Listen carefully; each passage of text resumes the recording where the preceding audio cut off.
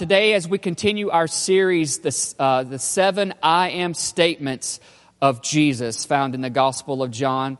I am the way, I am the truth, I am the life is today that he said. And so I believe the Lord has a special word for each of us today to hear and to receive from. And I've asked one of our elders, Thomas Varughes, to come and share the word with us today. Would you welcome Thomas today?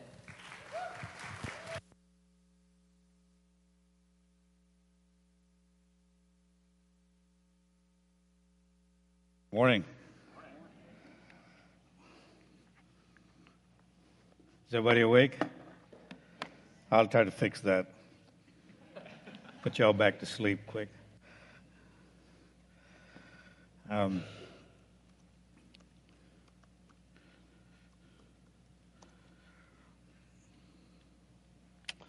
Well, looks like my notes are all gone, so you're all free to go home.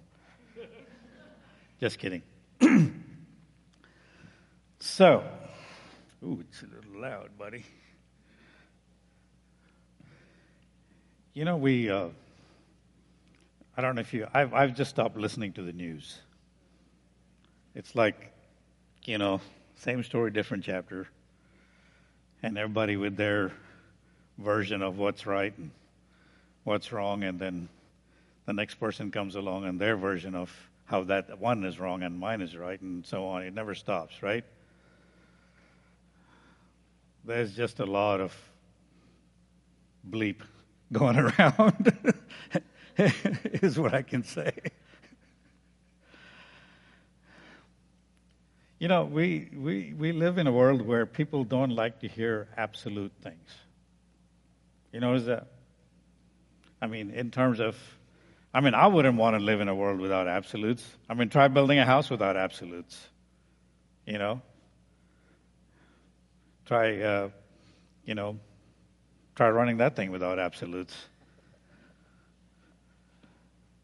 There are, but people constantly, in the terms of, we have this double standard almost like, well, I won't believe in, I don't believe in absolutes at all, especially when it comes to, I said, my first question to them is that an absolute? See, we can't. We have to have some sort of absolutes by which we live our life, both on the practical side, where 2 + 2 always makes 4, because if you don't, you'll have trouble. Try spending a space shuttle into orbit without doing that math properly. Or you driving on the wrong side of the road. And then we also have to have absolutes on the side in terms of how we live our lives. See, that's one way we live our lives. On the practical side is, we know which side of the road to drive on, what not to do. Don't jump off a building, you'll be a splat, things like that. But on other things, we have to have some sort of a gauge by which we live our life. Otherwise, what the Scripture says, that you're like a person who's tossed about to and fro by every wind of doctrine. One of my favorite things to do is watch rivers, the water flow by me. And whenever I have the occasion, I just love to be on the edge of the ocean and just watch. Have you ever had a feeling when something's so big? You should do this sometime. Go out, especially if find some place where there's not 200 people, if you're out on the beach, and just stand there towards the evening and just wait. And you'll find yourself shrinking because it's so massive out there. And, one of the things that you notice, you ever watch a river, especially after a flood, there's little pieces of wood just bouncing around, right? Or flotsam or, little broken pieces. And what do? Who guides them? Nobody. It just, wherever the water bounces, that thing bounces. The only thing that has direction in the water is something that has power to direct it, like a boat, or something that's anchored down that keeps it from drifting, right? Those are the two things that can survive in that tossing water. So no matter how much, if you're anchored down, no matter how much the sea waves are going, you're not going to lose your place. If you have something to drive you, you're not going to lose your place because you can go where you need to get because there's something that empowers you to get to that place. Without those two things in our life, in terms of how we live, we'll be like a piece of wood that just gets tossed around. And I'm guilty of this, and I'm sure all of us have been there, where we run into a problem, and what do we want to do? We want to find all our close friends and ask their opinion on how to fix that problem. Now, don't get me wrong. There's nothing wrong with counsel, because Scripture says that in much counsel there's wisdom, right? But at the same time, the primary counselor in your life is the Holy Spirit. It's not your friends. It's not your mentors. It's not your mother or your father or some great speaker you admire or maybe. It's the Holy Spirit. Right? So what happens to us a lot of times is that we'll read the Word of God, maybe we'll pray, and maybe we get some sort of hint of an answer, but then we're going to run around to 20 other people trying to figure out what's the right one. You're going to get 20 different opinions. Maybe not. Maybe you'll get 10. Maybe some of them coincide. Especially if you're seeking after the Lord, He won't let you go too far and drift without fixing your problem. But if we don't have some sort of an anchor, something that says that this is the way something should be, then we have no way to move forward. We're just kind of just floating around. So all these past few weeks, we've been reading these I am statements of the Lord. Jesus gave us these statements. Why? In order to assure us and to show us that He is the point around which everything revolves. If you can just get that down, everything else will fall into place.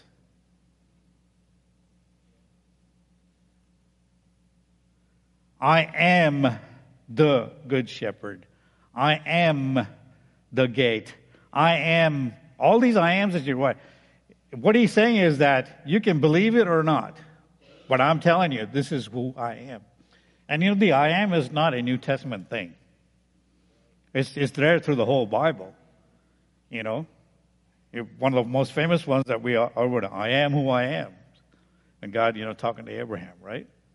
And then if you read Isaiah, you'll find all sorts of I am statements. I'm the God who made this, I'm the God who did this, I did that. And then in Job, you'll find He says, were you there when I set the foundations of the world? So all through the Bible, we'll find out that God has given us some absolute things to hold on to. Now, what I found out is that, we have this whole thing about free will and God, what God wants you to do, whether you're just a robot that's been manipulated into the kingdom of God or whether you have any choice about it. Well, I believe that God gives us choices. If we are made in His own image, then we have the ability to choose some things, right? So even when He called Peter, James, and they were fishing, and said, hey, come follow me. They had a choice, right? They could keep fishing or they could go follow Him. And that's true for Christianity. Jesus calls you and you have a choice. And so there are two big decisions that you can make in your life. One is what you do with Jesus. Right? But do you believe Him or not? Everybody, sooner or later, will hit that. Scripture says it's like a stumbling stone to some. You're going to run into that Jesus problem sooner or later. I don't care who you are. Even everybody in the world runs into that. And you have to make some choice about, okay, the stumbling stone is not necessarily a bad thing. Because at least you noticed it, right? It made you fall, and you go, what in the world is this thing? And you got to do something with it. That's why some receive freely, others have to stumble over it, and they have to stop and think about what they're going to do with this thing that's in their way. So the first thing is, how do you decide? For Jesus or not for Jesus? Okay? Now let's assume you made a decision for Jesus, to follow Him, to whatever you want to call it, you get saved, or, there's all sorts of things. The 10 steps to salvation is nowhere in the Bible. There are lots of steps there given to how you call on the name, you'll be saved, or repent, you'll be saved. So the second most important thing you can do is you let Jesus decide for you. You make the decision to let Jesus decide for you. And that will predicate how the rest of your Christian life is going to go. Even though you're smart, even though God has given you intelligence, even though He's given you freedom to do everything that you want to do. What scriptures say? That all things are permissible, but what? Not all things are profitable. So I have made, I've made the decision. I'm not always very good at following through with some of these things that we do, right? But I've tried my best as much as possible that I don't preempt God from the very first step of anything. A lot of times, what do? We make a list of Jesus things, right? And there's a little line on the bottom says, Jesus sign here. I mean, think about what we do, right? All right, so God's taught me something more scary, and it'll be scary for everybody. So one day I was sitting and thinking about this, and the Lord shows me things, in pictures. So a blank piece of paper, and it says, Thomas, sign here. I'm like, what's going on this paper? Woo! And I said, why? Are you worried? I mean, you don't trust me? Yeah, I do, but I mean, what are you going to put on there? Never been there, have you? What are you going to write on the pages of my life, Lord Jesus? I just signed my name to something. I have no idea what the heck I'm doing.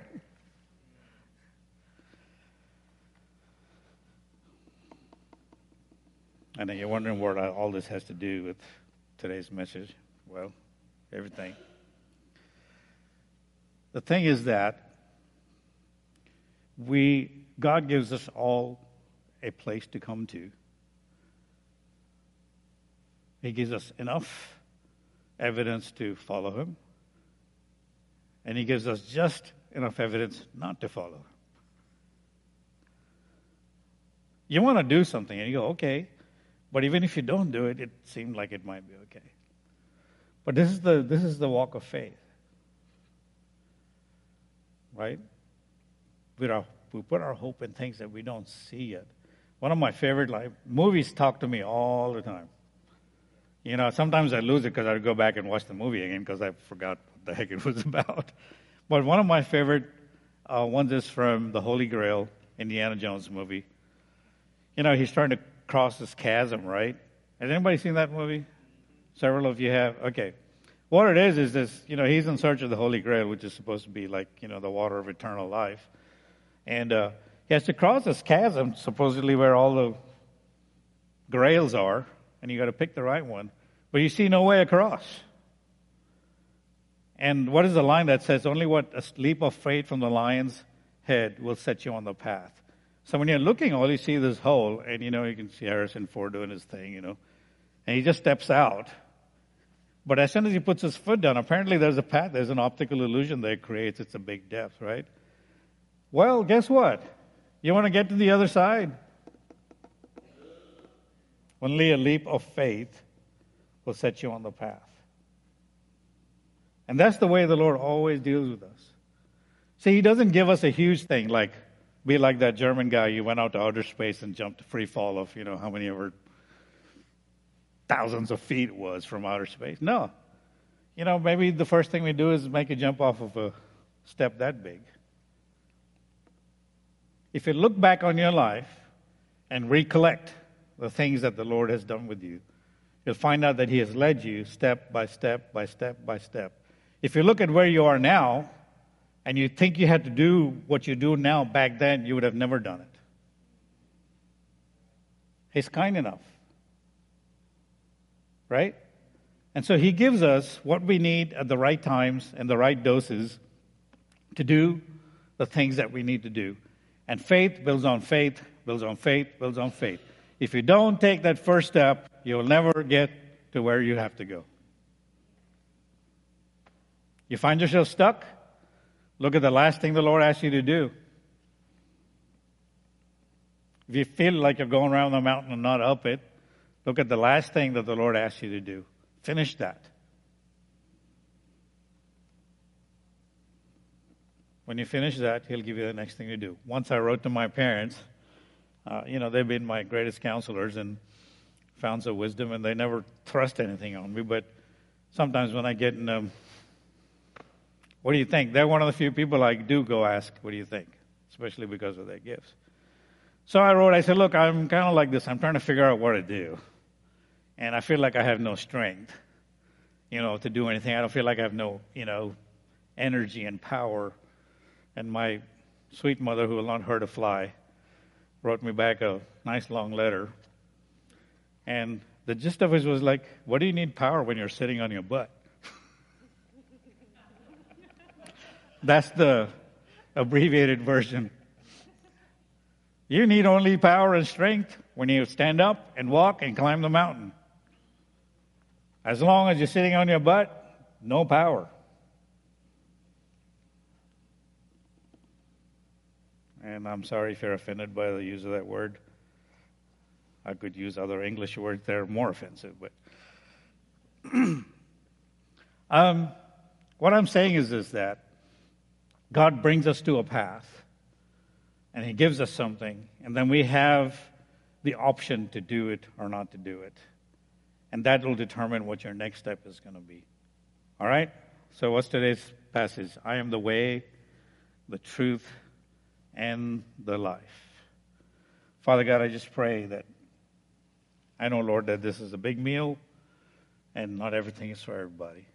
I pray that those who need what they need will receive what they need and take it. And I pray that your word, as it promises, will do what we're sent out for, not return void. In Jesus' name. So a lot of times when you come to church, you have to be careful not to try and swallow the whole thing. Because, God sends His messenger, right? And sometimes it's a big meal. It's like going to a huge buffet. You don't have to eat everything on the buffet. If you do, you're a glutton, Get what you need.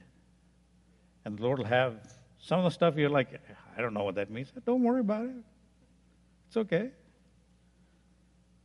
What you needed to know, you'll understand, and the Holy Spirit will quicken your spirit. And so, take all messages in that sense. So, I am the way, the truth, and the life. Christians in the early days weren't called Christians, right? They were known as people of the way.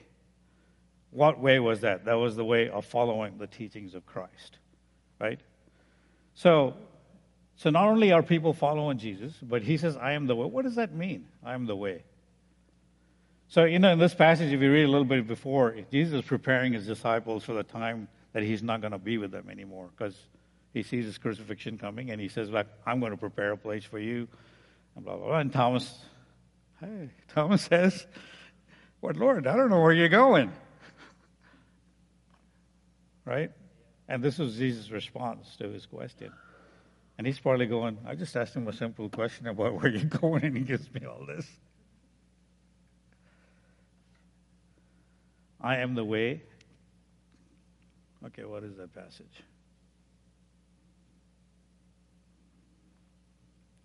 The truth and the life. No one comes to the Father except through me.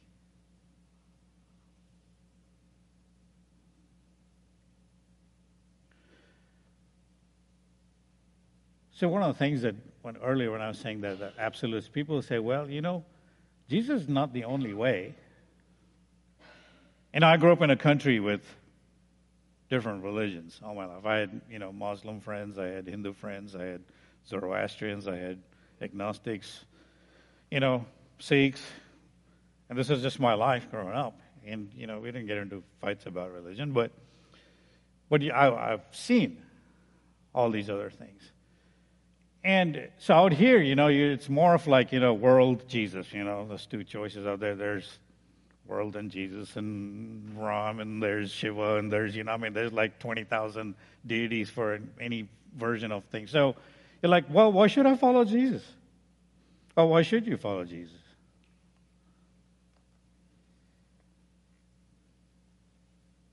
Well, one of the things is that if you find out that Christianity is the only faith that does not require the creation to do what is impossible. That is for creation to deliver itself.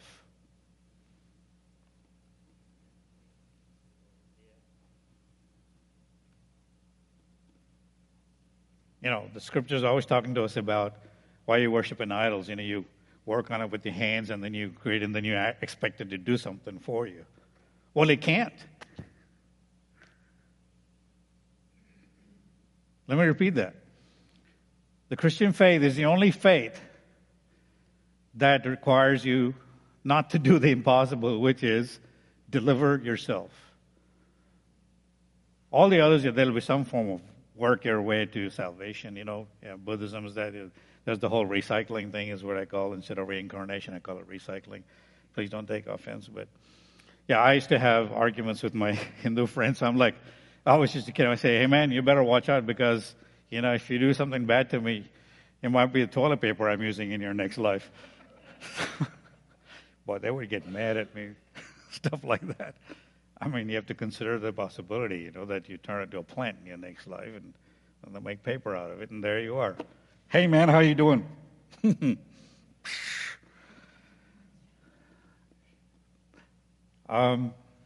Others require that you kill in the name of their faith. Right? Others require that unless you do these 200 steps, you're not going to get where you're going to get. Well, have you ever tried to fix yourself? Or have you ever tried to fix others? Which I know we all do. It doesn't work. The thing is that we're inherently flawed. You know, the problem of sin has generated, it's just here with us to stay. And something outside of sin has to come to fix the problem of sin. And the only person who has ever even had the boldness to say that is Jesus. I am the way, I am the truth, I'm the life. Come to me. Whoever believes in me shall have eternal life, shall not die, right?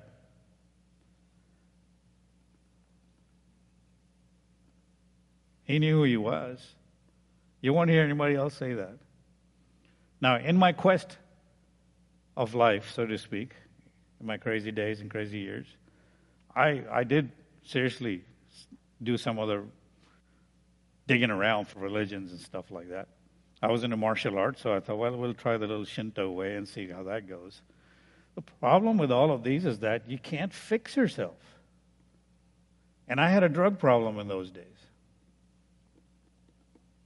And nothing could fix me.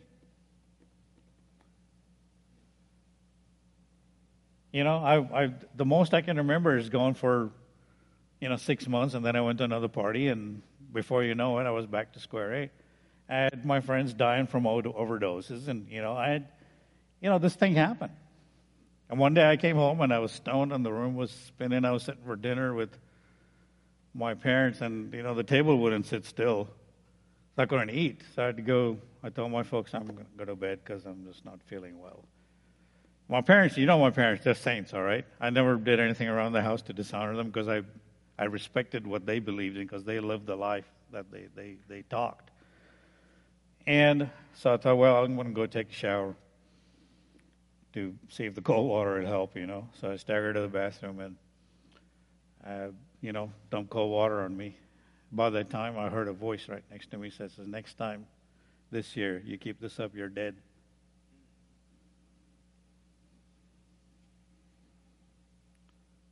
I went stone cold sober. Not from the shock. Something.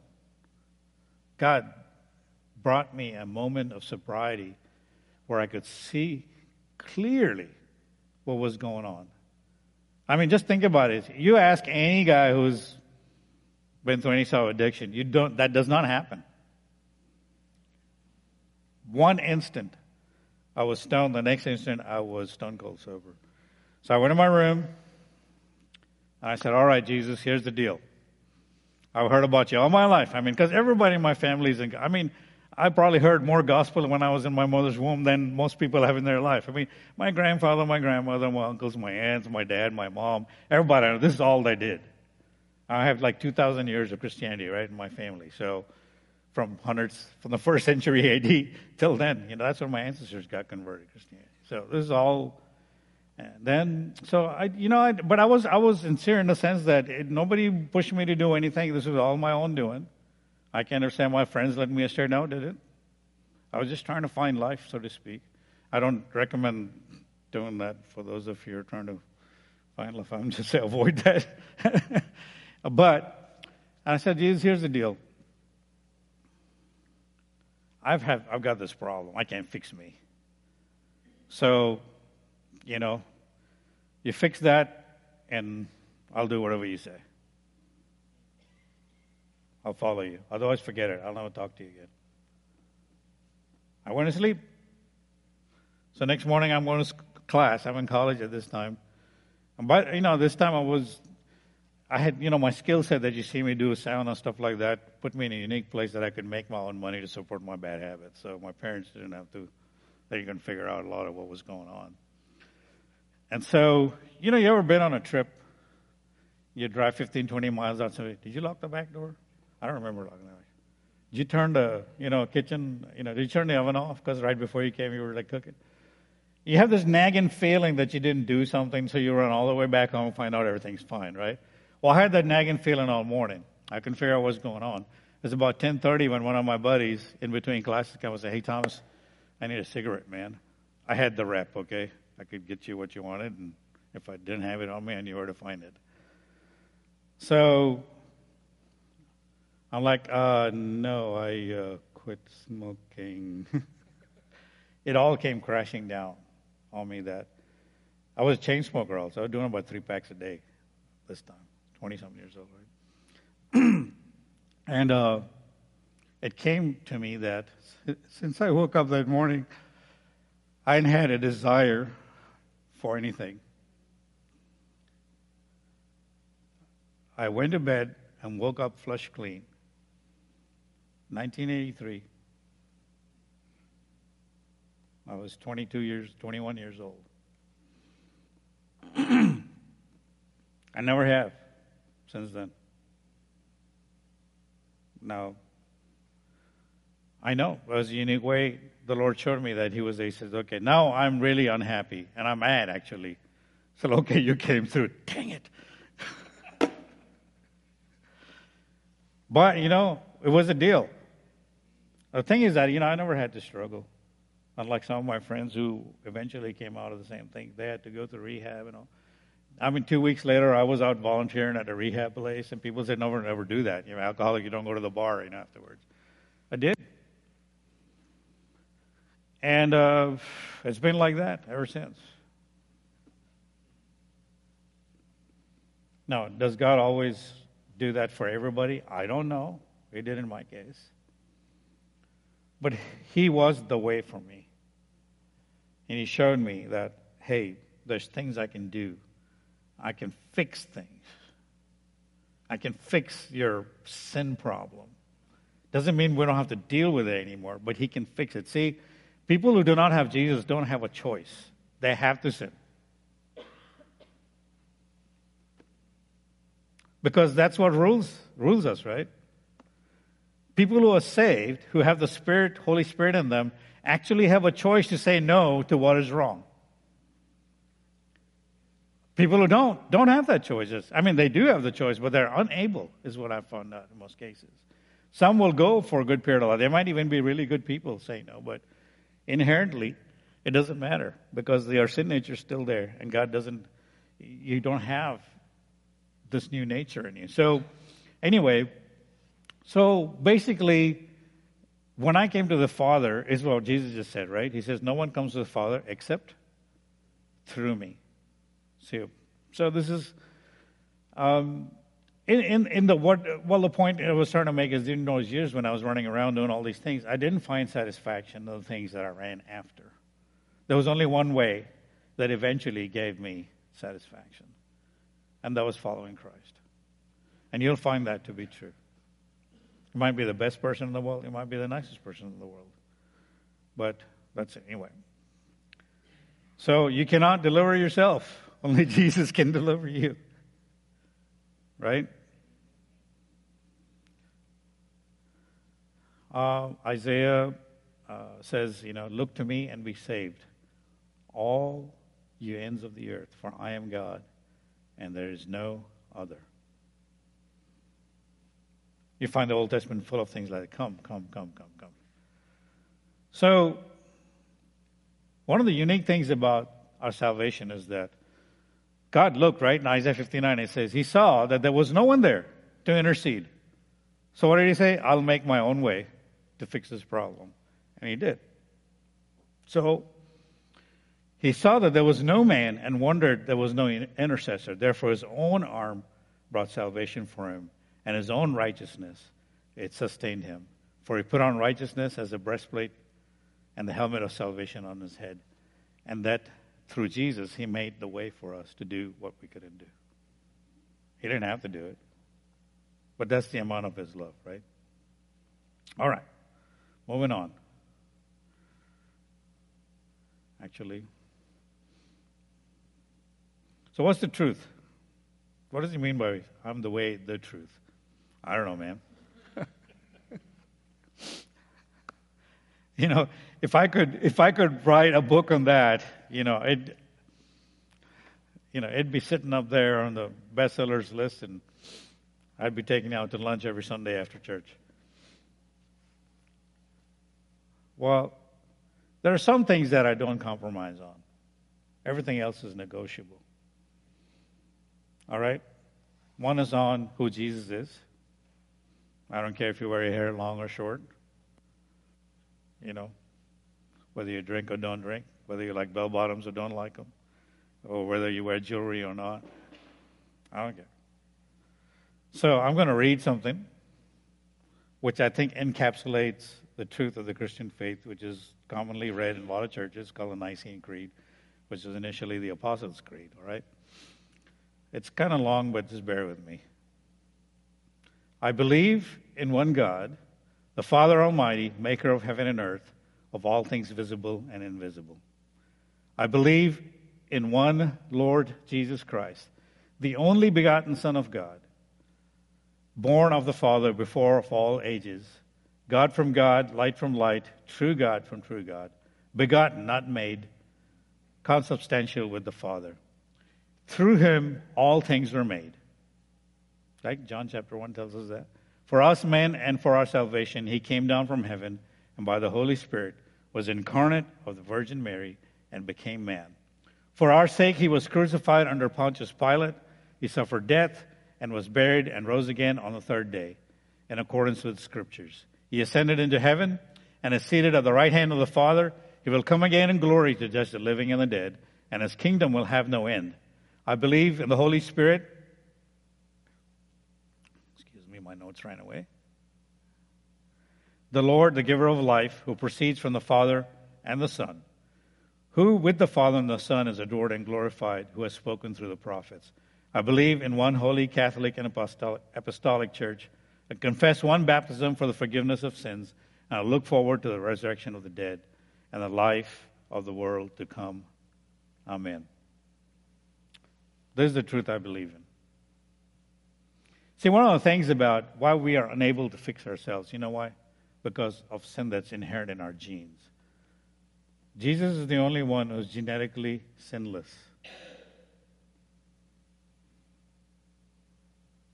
And He's the only one who could fix that problem.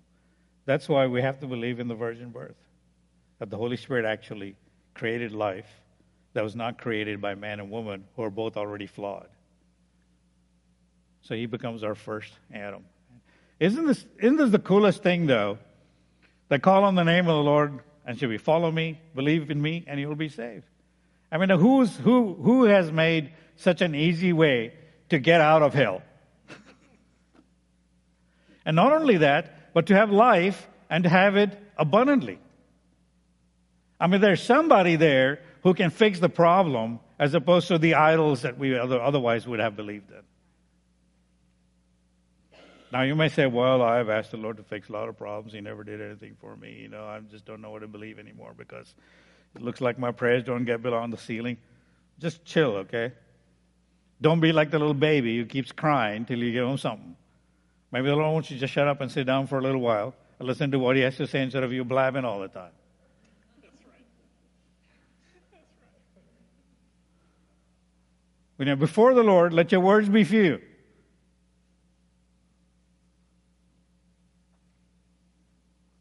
Speak, Lord, for your servant listens. When you lay on your bed at night, let your mouth be quiet, let your hearts be silent, and listen. Sometimes we think that, God's impressed with all this babble. He's not at all. Just be quiet and learn. And this is our problem. We don't know how to be quiet. Oh, it's got something going on. TV going on, whether it's somebody else, radio going on all the time.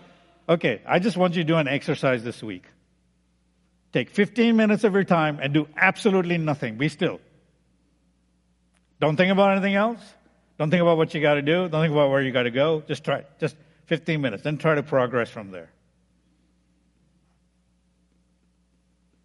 See if you can manage that. That means no fishing either.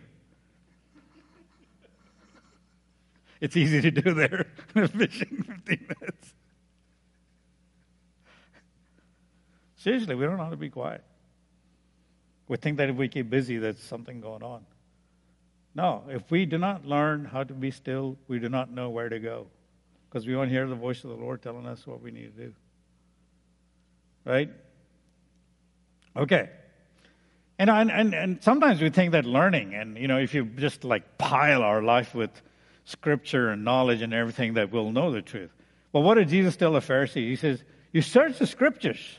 This is in John chapter 5, right? 39. He says, you search the Scriptures because you think that in that you find life, but yet you do not come to me. A lot of Christians do this.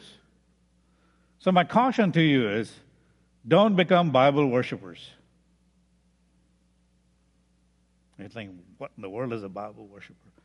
A Bible worshiper is one who's so full of the Bible that he has no room to listen to what God says. Because the words on the page are more important than maybe something the Lord's trying to tell you. Because this is what the Jews did. They search, here's the Messiah is coming, we're going to believe in him. Messiah's standing right in front of him, and it doesn't make any sense. Or they don't believe him. Why? They have filled their heads with knowledge without knowing the truth.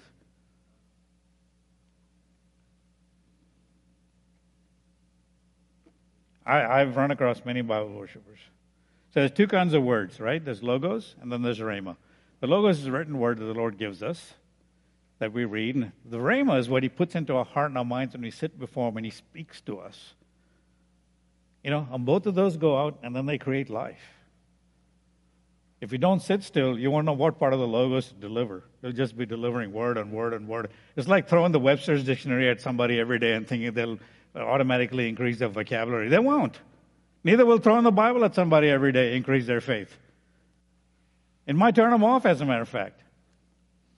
Francis of Assisi had a saying that I love dearly. He says, preach the gospel always. If necessary, use words. Right? Okay. And the life. So that was the life part of it anyway. And what did Jesus say? Anybody who loses his life for my sake will find it. What does that mean? Have you ever stopped to think about it? What does it mean? Yeah, there's lots of things, right? What is our life anyway? A man's life does not consist in the abundance of things he possesses. We live in a culture where everybody thinks their life is in the abundance of things they possess. Bigger house, more boats, more money, more this, more that. Man, I've got a great life. But you have to hear that little voice that says, fool, tonight everything you have will be taken away from you and you will die. Then what happens?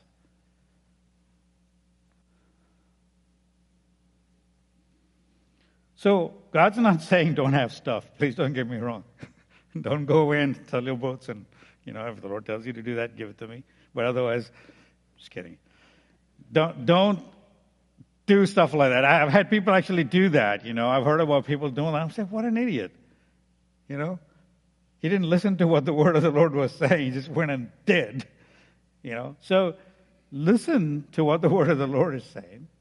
Have things, but things should not have you. Are you going to be content if you have nothing that you own today, tomorrow? What is it that brings you life? Is it love, joy, and peace in Jesus? Or is it, big house boats, vacations in the Bahamas? I know people who live like that. It's not enough. Next year they have to go do something better and bigger. The next year they have to buy something else. It's a constant whirlwind of spending and buying and spending and buying. And it's an addiction.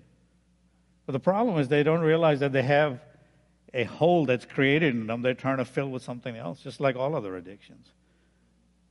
This is a Jesus hole. Unless you fill your life with His life, that's all it's. We're going to keep desiring. Always desiring, but never getting fulfilled. So, so Jesus now, He's a lot of things. One day I started making a list, and then I found out my mom had actually stuck a list in the back of my Bible. That's something she was writing on. She does things like that. But anyway, so this is one of the few. So who is Jesus? Yeah, I'm the way, the truth, and the life. All right. So here He is. He is bread for the hungry, water for the thirsty, milk for the babies, meat for the adults. He's light for the darkness. He's strength when you're weak. He's your wisdom when you are foolish. He's a healer when you're sick. He's a provider when you need something. He's your fortress when you need shelter from the enemy. He's your shield and your defender. That means you don't have to fight. Come on now, if this doesn't get you excited. He's my fortress, my glory, and the lifter of my head.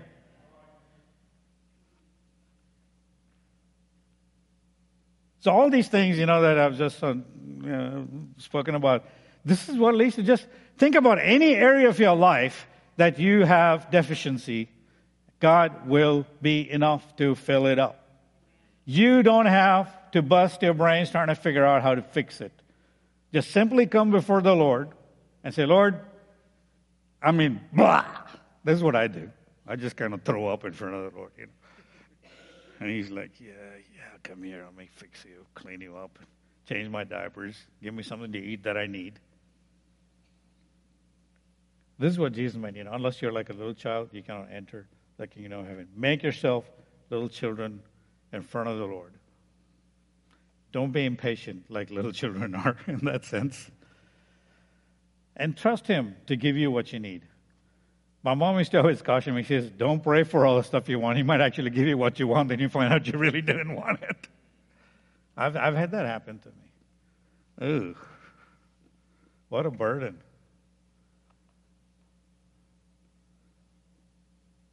All right. So I want to give you a last illustration and just about living life and listening to the Lord. God showed me, I told you He always speaks to me through pictures, and I may have used this illustration here before, but I feel like I need to share it. A lot of times we think of ministry as a product.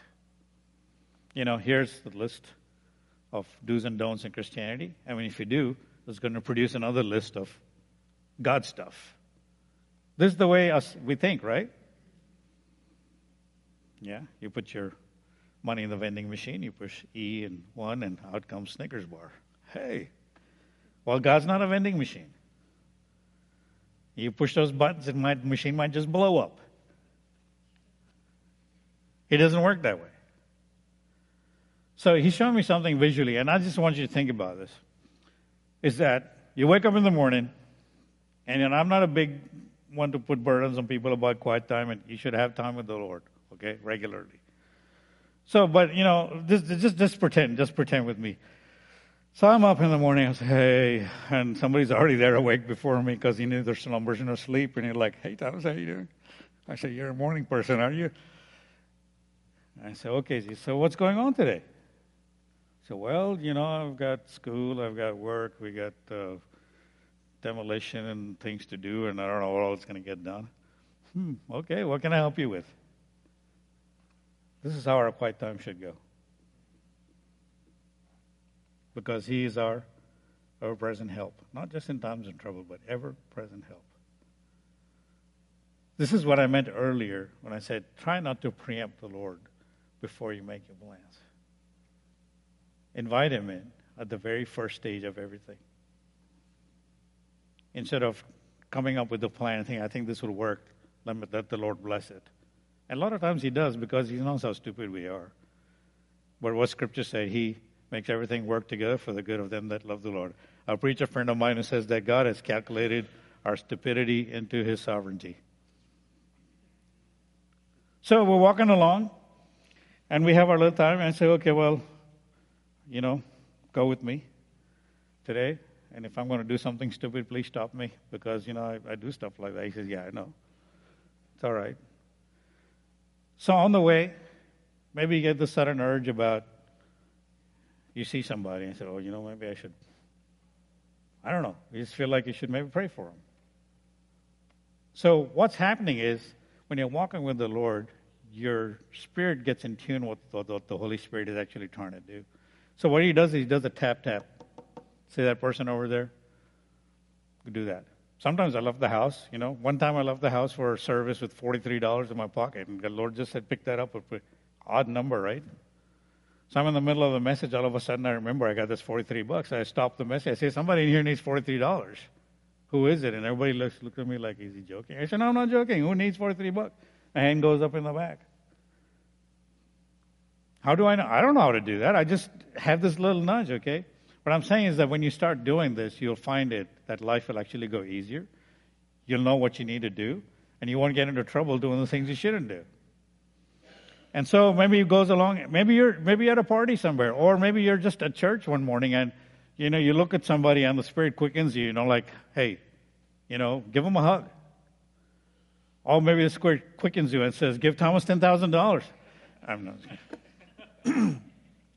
But I'm just saying that if we're not doing this first thing, we won't know what that thing is to do next.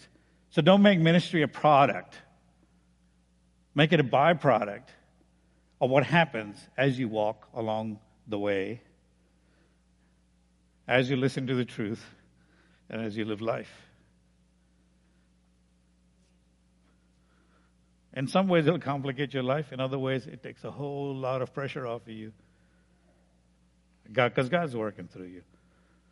He knew you were messed up long before He called you. He said, I know all this. I just need you to get up and listen and do what I tell you to do when I ask you to do it. So, a real life story. I promise this is the last one. This is a time when the Lord is teaching me to pray without regard to circumstances, places, political correctness or things. And some of you have already heard the story, but for the rest of you, hear it again, because it's good to recount the things the Lord does. So I work for this company, and they have a company vehicle, and I go to this Exxon place on the bypass in Hollywood. It used to be Dudley's at that time. And, every 3 weeks my truck runs out of this. I've got this monster of a 10-cylinder gas truck that runs out of gas every time that's all you hear every day long. So I have a company account there, and, I've been filling gas there for years. Same people, a family owned it. And the same guy, I've seen this kid, he's gone on through high school. Anyway, he ends up working there. One day I go in there, and he's got his arm in a sling, and, I'm like, what do we do? Oh, man, hey, what happened? He said, oh, I got the gout. Oh. Well, I hope it gets to feeling better. All right, sign the ticket, turn it. This is what we do, right? I walk out the door, I get in my truck, and no sooner out of the driveway, and the Lord said, why didn't you pray for his arm? I'm like, this 7:30 in the morning. I'm like, why are you bothering me now? I haven't even had my first cup of coffee. I'm just not, why are you bugging me now? So I get in the truck and I drive down. I get to Hollywood Shopping Center and I drag this thing back around and I can't go any further because I've heard the voice, right? So now I have a choice to do what he said. Okay, so you want me to go back and pray for this? And this big Jonah in his big whale of a truck goes back to the gas station. And there's the guy. This is when they still had full service going on. And there's a nice old lady sitting in a Cadillac, and he's filling up, and he's out there. And I pull up right behind him, and he turns around and looks at me like. So he goes, he had this look on his face like, weren't you just here getting gas? So he walks up to me because, I step out, and I said, hey, can I pray for your arm, man? And he goes, what? I said, can I pray for your arm? Oh, okay. He picks it up. This is my prayer. Now, many of you guys know me. You see how godless I am in this situation, right? So, Lord, you told me to come back and pray for this guy. I don't know what's going on. But I pray that you touch and heal his arm in Jesus' name. Amen. One breath. And I left. My duty was done.